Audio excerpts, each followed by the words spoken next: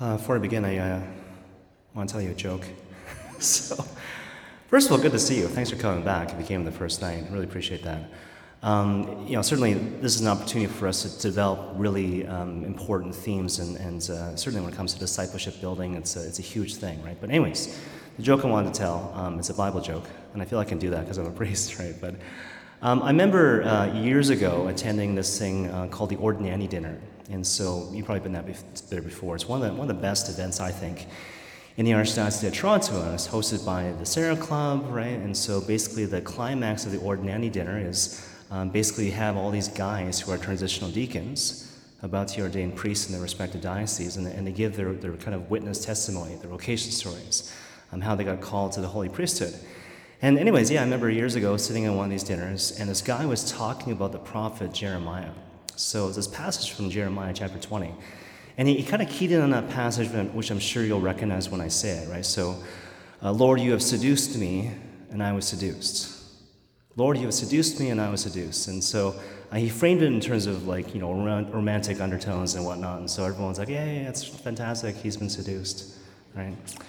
And I remember sitting there thinking I think something's kind of missing here, right? So later on, I happened to look up Jeremiah chapter 20, and basically the context is always important, right? So Jeremiah does say that, but the context is that he's really in a pickle.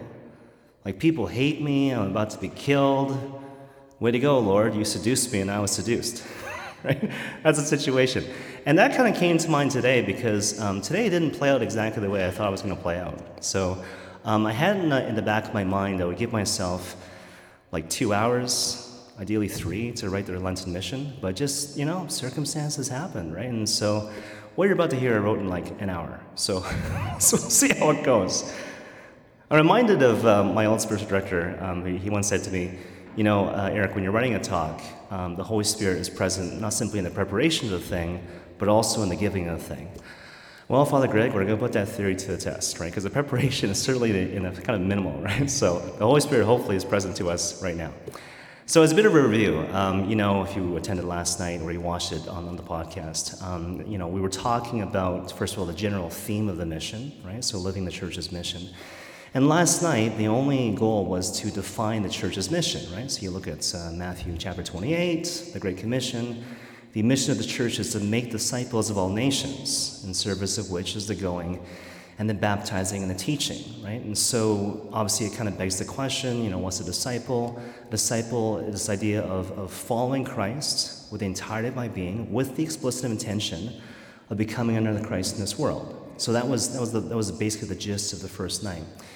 Night 2 and night 3, basically it's kind of fleshing that out, right? So once we defined the mission of the church, making disciples, episode 2, episode 3 is about how do we do that, So tonight, the idea is how do we participate in the act of discipleship building as an individual, and then tomorrow it's all about discipleship building from a communal perspective. How do we do this together, right? So I guess the first thing that comes to mind with regards to tonight's specific topic, the idea of kind of clarifying terms. So I remember my good friend, Father Craig Cameron. He lives in the Archdiocese of Halifax, Yarmouth, and brilliant guy. And I remember when he first started doing his priestly thing, because he was ordained after me, I was asking him, what are you doing in your parish settings, right? And one of the things he said to me was, I'm starting up these discipleship groups. And that could mean anything. It's kind of a catch-all term, So there's, no real definition in terms of what a discipleship group actually is or what it does. So I said to him, what are you doing in these groups? And he goes, all I'm doing right now, Eric, I'm just teaching people terminology. That is it. What do words actually mean? And the idea is that if you don't know what words actually mean, then you can't really think an issue through. If you can't think an issue through, then you can't really communicate, and we're kind of putting the cart before the horse, if you will. So with that in mind, we're going to clarify a couple of terms that are pertinent to tonight, right? So these are words that you hear in Catholic conversations and Catholic parlance, but people don't really know what they mean, right? So the first word is evangelization. So we all know that evangelization is a thing that we're supposed to do as individuals and members of the Holy Catholic Church, but what exactly is evangelization? We have some idea that involves proclamation, but apart from that, how do you actually define evangelization, right? So evangelization comes from the Greek euangelion, which means good news, right? And so the obvious question, like, what's the good news? The good news is Jesus Christ came back from the dead, right? So what are we proclaiming? The good news that Jesus Christ came back from the dead. And the thing I want to impress upon you is that that's not simply a historical event. That's really, really significant. Because if the Lord, Jesus Christ, came back from the dead, what that means is that everything he said is true. His teachings about life, but particularly his statements about himself. I am the Son of God, and in fact, I am God himself, right? So in a certain sense, by extension, when you're evangelizing, you're declaring the lordship of Jesus Christ, right? But that ties into the other term I want to clarify, this notion of the kerygma. You probably heard that term before, right? Kerygma, again, in the Greek, it means proclamation, which in turn begs the idea, like, what are you proclaiming? And the kerygma, if you look it up on the internet, it's defined in many different ways, but basically the gist of it is like, it's the summary of, like, the Christian thing, right? So here was the Messiah, the Son of God, Jesus Christ. He came down from the heavens, he became incarnate, he became man. He suffered and died on the cross for our sins. He came back from the dead, the resurrection. And because of that, because of the Paschal mystery, he has won for us salvation, forgiveness of sins, reconciliation with the Father, the capacity to become children of God, and the idea of sharing in God's divine life, right? So that's the kerygma. Now, the reason why I'm spending so much time in this is because when you talk about evangelization and the kerygma and that sort of thing, it always involves the explicit reference to the person of Christ. So technically speaking, when we're talking about evangelization, it involves an explicit reference to the person of Christ, who he is, and what he's done, especially as it applies to us in terms of salvation history. And what that means for us is that everything that comes before that, which doesn't involve this explicit reference to Christ, is what we might call pre-evangelization. And if you remember nothing else from this evening, the whole idea is that you must take pre-evangelization really, really seriously. Because what happens a lot of times, people just kind of jump the gun. They kind of join the battle. They don't take seriously pre-evangelization, and they get themselves into a pickle, So the idea is that if I want to prepare myself for sharing in the church's mission, as an individual, I need to take the act of pre-evangelization really, really seriously. So with regards to that, right, pre-evangelization, perhaps I might kind of divide it into two categories, right? So spiritual formation and human formation. So we're just going to take our time with this. Spiritual formation, some of the things you might hear might sound kind of obvious, but maybe not, right? So spiritual formation, it implies that you're praying, right? I have this kind of funny pet peeve. I'm not sure if I want to say it. I'll say it, okay.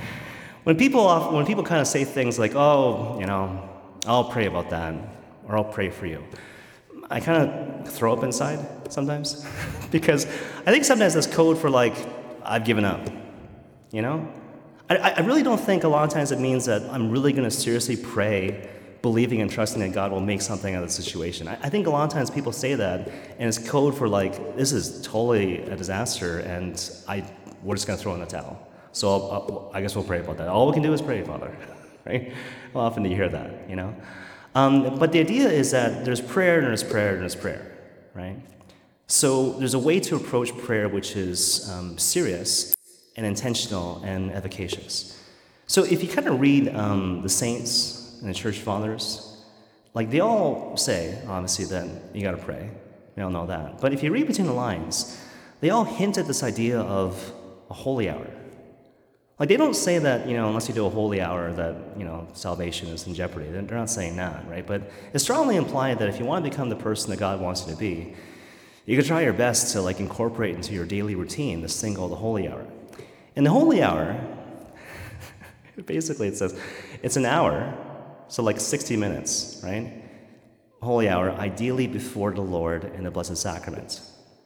Maybe I'm the first person to say that, right? But I don't know. I don't think it's rocket science, right? So the holy hour is 60 minutes, ideally before the Lord in the Blessed Sacrament. So the thing I want to focus on there with regards to prayer is time and location. I mean, we hear all the time, like, the world is God's cathedral. Yeah, I guess so. But the Lord is here, right? The Lord is here in the Blessed Sacrament. So where's the best place to pray? Before the Lord in the Blessed Sacrament. That's the best place to pray. Now, the thing to keep in mind is that the Lord, the sacramental grace that comes from you praying before the Lord in the Blessed Sacrament, it applies whether or not he's in the tabernacle. I don't know, maybe you know that already, but I think sometimes people tend to forget that. Like, unless he's exposed in the monstrance, I can't pray, Like, no, he's still there. It's just a really thin door, right? Now, I understand that, say, for example, people watching now in cyberspace or whatever, not everyone has access to an adoration chapel or this and that, right? But something you can kind of do in the meantime, and this is something which is accessible to everyone. Everyone can come to church a little bit earlier, and everyone can stay after Mass just a little bit later, right? And it adds up. Imagine if you came to Mass like 10 minutes earlier, and you stayed like 10 minutes afterwards. Hey, that's 20 minutes, right? You're on your way. And the idea, again, of course, to focus on place and time, right? So 60 minutes, you build your way up to that, and again, a daily before the Lord in the Blessed Sacrament. And by extension, the idea is that during that time, you want to focus on just kind of being with the Lord, right? So, like, what you actually do during that time, I don't want to say it doesn't matter, but the Lord is just rejoicing in the fact that you showed up. And just imagine a situation where you put in the time every single day, and sometimes you're having this deep meditation, sometimes your mind's a bag full of cats. It doesn't matter, right? The Lord is pleased that you show up, and what you're doing, even though subjectively it might be kind of weird at times, you're actually praying. So that's really important.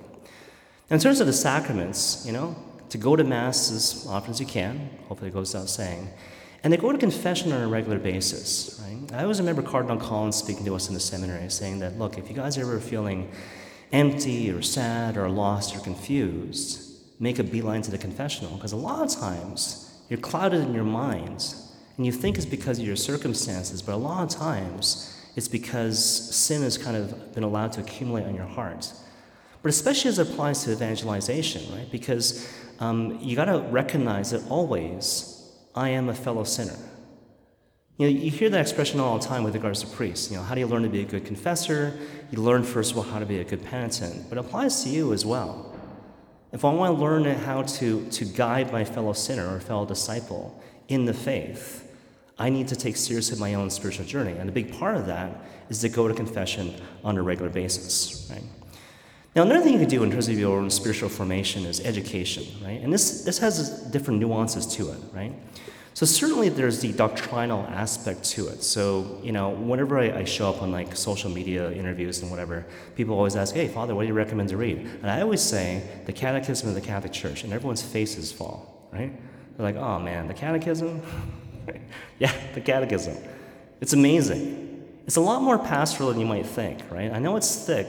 It might take a while to kind of get through that thing, right? But there's no substitute, right? That's issued by the church. If you want to know doctrine from the source, you got to read the Catechism, right? But education kind of goes deeper than that, right? Because there's one thing about kind of knowing what the church teaches, but apologetics, how to explain the faith to other people, that's a totally different thing, right? So you can know your faith, but how to explain it to someone which is convincing and which touches on the heartstrings and galvanizes the mind type thing, that's a whole different skill set. But luckily, there's a lot of great resources for that too. So just off the top of my head, if you listen to podcasts, there's Word on Fire by Bishop Robert Barron. Catholic Answers Focus is really good. Council of Trent, so it's counsel in terms of giving advice, so SEL as opposed to CIL, right? All those are really good. Catholic Latte, I hear that's not bad. Different things you can look at, right, or listen to. And the idea is that you play these things in the background, and a really good trick is that whenever issues come up, to ask yourself, if this issue comes up or if this question comes up, before hearing the answer, maybe press pause, right? But what would I say in response? And then you press play and you hear how the person explains it. And maybe it resonates with your heart, maybe it doesn't, but the idea is over time, you build this repertoire of different ways that this thing has been explained, or different ways that this thing has been rationalized, right? And after a while, you have this whole repertoire. When a situation comes up, you are actually ready, okay? Another thing that's really important as well with regards to education is to become familiar with the culture. So there's this great Jesuit expression. The idea is, I'll come through your window, but you're coming out my door. I'll come through your window, but you're coming out my door. And the idea is that wherever you're at, I'm going to meet you where you're at, but you're coming out my door, right? So I think it was Francis Xavier, so when he was evangelizing in India, he wore rags because Indians associated with, holy men with people who were poor. But he didn't wear rags when he went to China because the Chinese had a different notion of what it meant, And so basically if you wore rags and you appeared in that situation, they wouldn't take you seriously. So he wore fine linens, right? Basically whatever worked, right? So same thing with this, right? I'll give you an example. I hate the Harry Potter movies. Like, I really do. But I've watched all of them. I've also watched the Twilight series.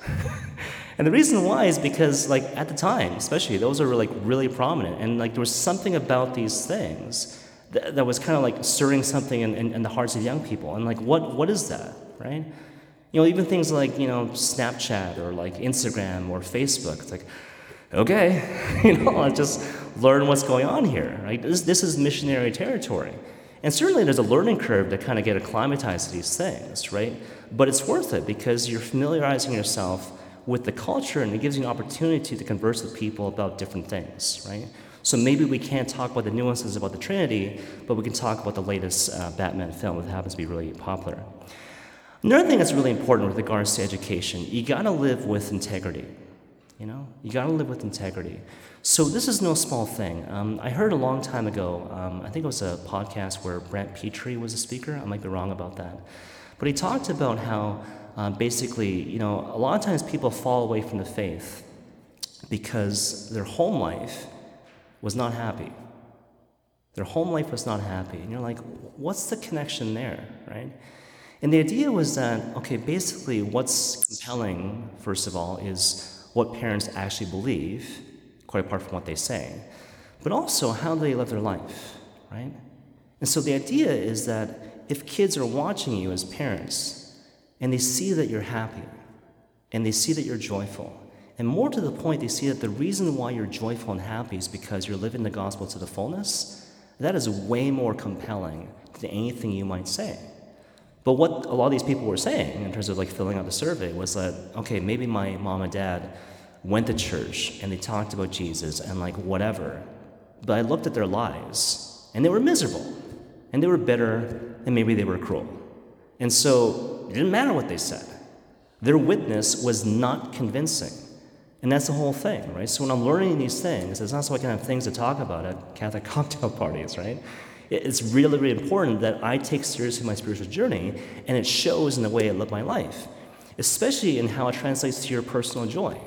If you're living in the faith in such a way that you're turned in on yourself and you're not actually joyful, let's talk because there's something that's really wrong there, right? The gospel always leads to a sense of gifts and joy and happiness and freedom if it's lived properly. If it doesn't lead to that, there's something off about your understanding of the faith or your practice of the faith. So really, really important to live with integrity. Now, in terms of human formation, this is really important as well, right? So when it comes to pre-evangelization as an individual, certainly, all those spiritual elements we talked about, all that's really important, but just to get to brass tacks and human formation, that is really, really important. So the example that comes to mind, in the gospel, there's a running joke among biblical scholars. They're like, if you look at the gospel, Jesus is always going to a meal or having a meal or coming from a meal, right? He's eating all the time, right? And what's the common expression throughout the gospel? This guy is eating with sinners and tax collectors and prostitutes. But I remember attending a retreat many years ago, or I guess it was a conference for vocation directors, but it was also for seminary formators, right? And what they talked about was that, look, what is love? I think it was Dietrich von Hildebrand, right? Love equals time plus attention. Love equals time plus attention. So here is Jesus Christ, right? And in terms of preaching doctrinal truths, that's going to come eventually. But what he does initially, when he encounters people who are in the midst of tax collecting and prostituting and sinning, he eats with them. And what's implied in that is tons of just wasted, in a certain sense, time and attention. But he's buying something with his money, so it's kind of inaccurate to say it's wasted time. Because what he's doing, he's showing them, look, I love you. And I show you that I love you because I'm just spending tons of time and attention with them, right? And the idea is that in time, it earns him the right or the capacity to have difficult conversations with them, to present the challenging and difficult truth. And maybe they'll hear from him, or they might not hear from someone else, because this guy has proven through his time and attention that he actually loves us, right? And the same thing with us. Like I remember years ago watching the Oprah Winfrey Show. I don't watch it a lot, but occasionally. And Dr. Phil was on, and he was talking about like boys who are like silent and sullen and stuff. And so there was a young mother who came on the show, and she's like, my son, like he doesn't like to talk to me, and I don't know. I ask him how school is, and he doesn't say anything, and I don't know what to do. And Dr. Phil says, like, well, what does he like to do? And he's like, well, all he likes to do is play video games. And he's like, play video games, Play video games with your kid. And maybe you don't like it. Maybe you're losing all the time, but that's not the point, right? You're spending time with him doing something that he likes. And that counts. You might have to put in a ton of time at the beginning, but you're kind of investing in the relationship, and that means the world to people, right? Another thing that's really important with regards to human formation, right? This idea of distinguishing between arguments and being argumentative. So, like, it's funny how a lot of times we don't know how to converse with each other, and we don't know how to disagree with each other. But the idea when it comes to argument is that, okay, based on sound reasoning, I propose that this is what I perceive to be true, or this is what I perceive that we should do. Being argumentative is like, I just yell. If you don't agree with me, I just yell louder, right? But that's not good. We should be able to have a conversation with each other where there are different opinions, different perspectives on how to approach different things, but we can maintain this tone of calm and civilization and talk about these things in a really intelligent sort of way, right? Final thing with regards to human formation, this might sound like obvious, but not really. You gotta be normal. And it's one of those things. I remember Father John Ricardo, this American priest, he said, it's a terrible reason to join a church because people are nice. But in the back of my mind, I thought, yeah, that might be true, but we can use that, And so, for example, if people are turned away from the gospel and the Christian thing because you're a jerk, like that's not good, right? That's why, when St. Paul talks about being all things to all men, that's what he's talking about, right? And that's why even in seminary formation, like they're working on human formation to kind of file away our rough edges, to make sure there's no aspect of your personality which is turning people off. And in fact, it's quite the opposite. I should have a way of approaching life and relationships and conversation, which makes it seem like, okay, being in conversation or relationship with me is a safe space, right? So being normal is a really huge thing. Okay. Now, with regards to the actual work of evangelization, there's obviously a bunch of things to kind of consider there. First and foremost, in a certain sense, when you're talking to people explicitly about the person of Christ and the gospel and whatever, you got to presume goodwill. You got to presume goodwill. So Bishop Robert Barron talks about this in terms of the Augustinian anthropology, right? So you probably heard Augustine talk about this. Even the person at the doorstep of a brothel is searching for God. And people can't help but aspire to the good. What does Dr. Bob Schuchts say, right? So behind every sin is a need which has not been met or a wound has not been addressed, and so on and so forth, right? And so even if I'm dealing with someone who seems to be firmly entrenched in sinful behavior, I got to trust and believe in Augustinian anthropology and presume goodwill. Even this person, even though they might be kind of misguided in a certain sense, is aspiring for the good because he or she can't help it. I'll give you an example. I remember once talking to a young boy. I'll change the circumstances a little bit to make sure that it's not spoiled. But I was talking to a young boy in a pastoral situation, and so, okay, what's going on in life? And it's like, well, I find I'm angry all the time, and I'm yelling at my parents, and so I guess, yeah, I should, not be angry and, honor my parents, and I guess God's displeased, but I hope he's, hope he forgives me, type thing, right? And I'm like, well, what's going on in your life? What's happening in your life to make you feel angry, and why are you yelling at your parents and stuff? And all of a sudden it's just my parents will sometimes just leave without telling me. They'll just leave without telling me, and I'm so scared because I'm all alone in the house. And they come back and I start yelling at them. You know, I start screaming at them, like, why did you leave me alone? I start crying and stuff, and they tell me you shouldn't yell and you should respect your parents, and so I guess I better not yell and respect my parents. You know? It's like, oh, buddy, right? Another example, Pope Emeritus Benedict XVI. You probably remember this. Like years ago, he gave this example. He said, a prostitute who decides one day to start using a condom is taking a first step towards moral responsibility. I don't know if you remember him saying that, but I remember at the time it was this huge uproar. It's like, what? What's the Pope saying? Is he advocating like contraception? Does it matter if it's a male prostitute, a female prostitute? And I think it was like Dr. Janet Smith. He was like, no, like shut up, people. Like basically what he's saying is that let's say there's a bank robber and he's robbing banks. And he's not quite to the point where he can stop robbing banks, but he's like, you know what? Instead of using a loaded gun, I'm going to use an unloaded gun. That's the first step towards moral responsibility. So here's someone who's like making an incremental progress towards the actual good. Still robbing banks, that's not good, but you know, at least they're using an unloaded gun, right? And for us, when we meet people where they're at, it's important to kind of recognize that. And it's something we tend to forget when it comes to evangelization. It's not simply saying like, don't do that, this aspect of the culture is incompatible with the gospel. It's also affirming seeds of the gospel truth which already exist in the culture. And that's a really important thing when you're dialoguing with people about the gospel. Like when I'm talking to this person, even though they might not have received the fullness of the Catholic thing, right? Do I recognize the good and the true and the beautiful in who they are and what they're doing? And do I have the mindfulness to reflect it back to them, you know? Like maybe, okay, yeah, maybe you're not a full-fledged practicing Catholic, but do I recognize that, wow, like here's this thing about yourself which is amazing. Here's this thing that you're doing, which is absolutely incredible. And I just want to tell you, like, look, I see that. I think it's amazing. I think it's wonderful. And, like, you know, well done. You know, praise the Lord type thing. It's funny how we tend to kind of forget that, right? But affirming goodwill, affirming the good in other people is really good. Also recognizing opportunities, right? And so, again, Bishop Robert Barron talks about this, right? So there are different opportunities which come up in life. There's a running joke amongst priests that, like, most priests don't like to do weddings, but they love doing funerals. And it sounds sick, but the idea is that when it comes to funerals, like kind of like death is in the air, obviously, right? And so what happens is that people are more open to receiving the truth because they're reflecting on their own lives, you know? So that's what happens. Sometimes when there's like death and suffering in the air, or people experience failure, there's a certain openness to receiving the truth, whereas before in different circumstances, it might not be the case.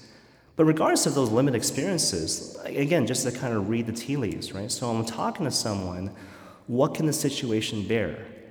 I can't tell you how oftentimes I'm like talking to people and they're telling me what they're saying to other people. And they're saying these things and they're expecting me to be like, oh, that's fantastic. You said this and that. Good for you for setting up for the Christian thing, right? But then what I actually say in response is like, well, what did the other person say in response to what you said? And they're like, no, don't know. I forgot. So it's like, that's not good. So basically, you were just talking to this other person, but communication wasn't happening. It wasn't like a two-way thing, right? So I always remember my spiritual director saying to me that when you're dealing with someone, you don't need to look out for the knockout punch. So you're with someone and you're dialoguing with them, and in your mind, perhaps they're at -50. In your heart, you want to bring them to +50.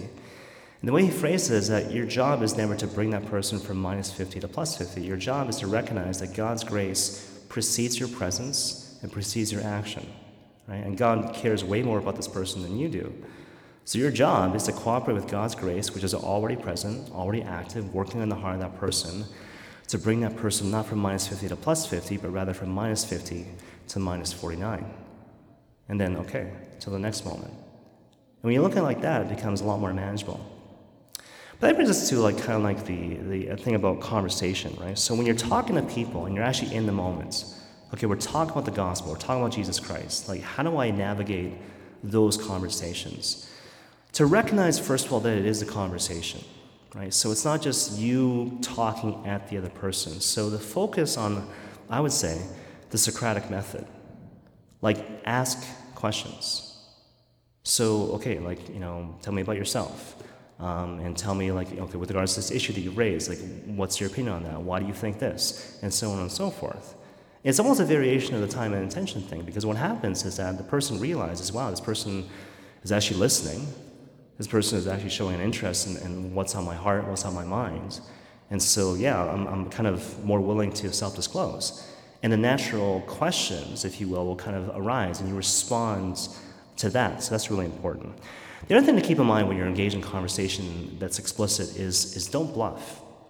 There's no shame in saying to the person, okay, there's this question you've raised. I have no idea what the answer is. The worst thing you could do is kind of bluff and say something which is kind of right, which means it's totally wrong, right? So if you don't know the answer, don't guess, don't bluff, say, look, I'll get back to you later.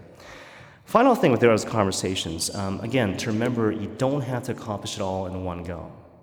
You don't have to accomplish all in one go, right? So you're part of something bigger. I mean, tomorrow we're going to talk about how we kind of move the thing forward in terms of parish community, universal church, but to realize, especially in these situations, I'm part of something bigger than myself. So it doesn't ride simply on me to convert this person. God is always the author of conversion. I'm just called to play a small part to move the situation along. Okay, one final thing. I know when it comes to evangelization, a lot of times there's this notion of like fear, right? So people are always afraid of like having those types of conversations. They know they're supposed to have them. There's a certain sense of apprehension. When they're in the midst of it, it's like, oh my gosh, I feel so much fear. I feel so much terror. So kind of like, what do you do about that? To recognize, first of all, that we don't live in a neutral environment. So sometimes we try to rationalize things by saying, well, I don't want to impose my views on other people, and they think this, I think that. We can just kind of stay in our corners, but we don't live in a neutral environment. And Ralph Martin talks about this, right? Like the world, the flesh, and the devil are conspiring collectively to bring people down, to pull people away from the light into the darkness. And so given all that, like what do? Like we have to step into the fray, even though sometimes we don't feel particularly equipped. So that's kind of the first thing. The other thing, though, to keep in mind is this notion of like the subjectively satisfying versus the objectively valuable. I think it was Bishop Robert Barron quoting Hans Urs von Balthasar. I remember giving a homily about this a long time ago, and I used the example of fried chicken. And people never remembered the actual concept. All they remembered from that point on was I love fried chicken, which is unfortunate. But anyways, Bishop Robert Barron, he talks about this, right? So he's like, okay, certain things are subjectively satisfying. So for me, I love fried chicken. I don't eat a lot. I don't want to go on a huge tangent. But like, I don't feel the obligation to evangelize on behalf of fried chicken, I don't love it that much because it's subjectively satisfying. Like I love it, I really do, but I don't feel like, it's just so amazing everyone has to love fried chicken. I don't care, right? But when it comes to things which are objectively valuable, like this is something which can make your life amazing. And in fact, this is the only thing that can make your life fully the thing that you want it to be. Well, you have to share that with other people. And so that's kind of the thing, right? So maybe my hesitation lies in the fact that I simply see the faith as being subjectively satisfying. Because if you saw it as being objectively valuable, like nothing could stop you. You would go forth because like, look, I love you so much. Like you have to know about this thing because I can't imagine my life without it. It's made it so completely amazing, and because I love you as my son or my daughter, my husband, my wife, my friends, I have to share this with you. Not because I'm trying to impose my views on you, but because I want you to share in the joy that I have through knowing Christ our Lord. In the name of the Father, and of the Son, and of the Holy Spirit.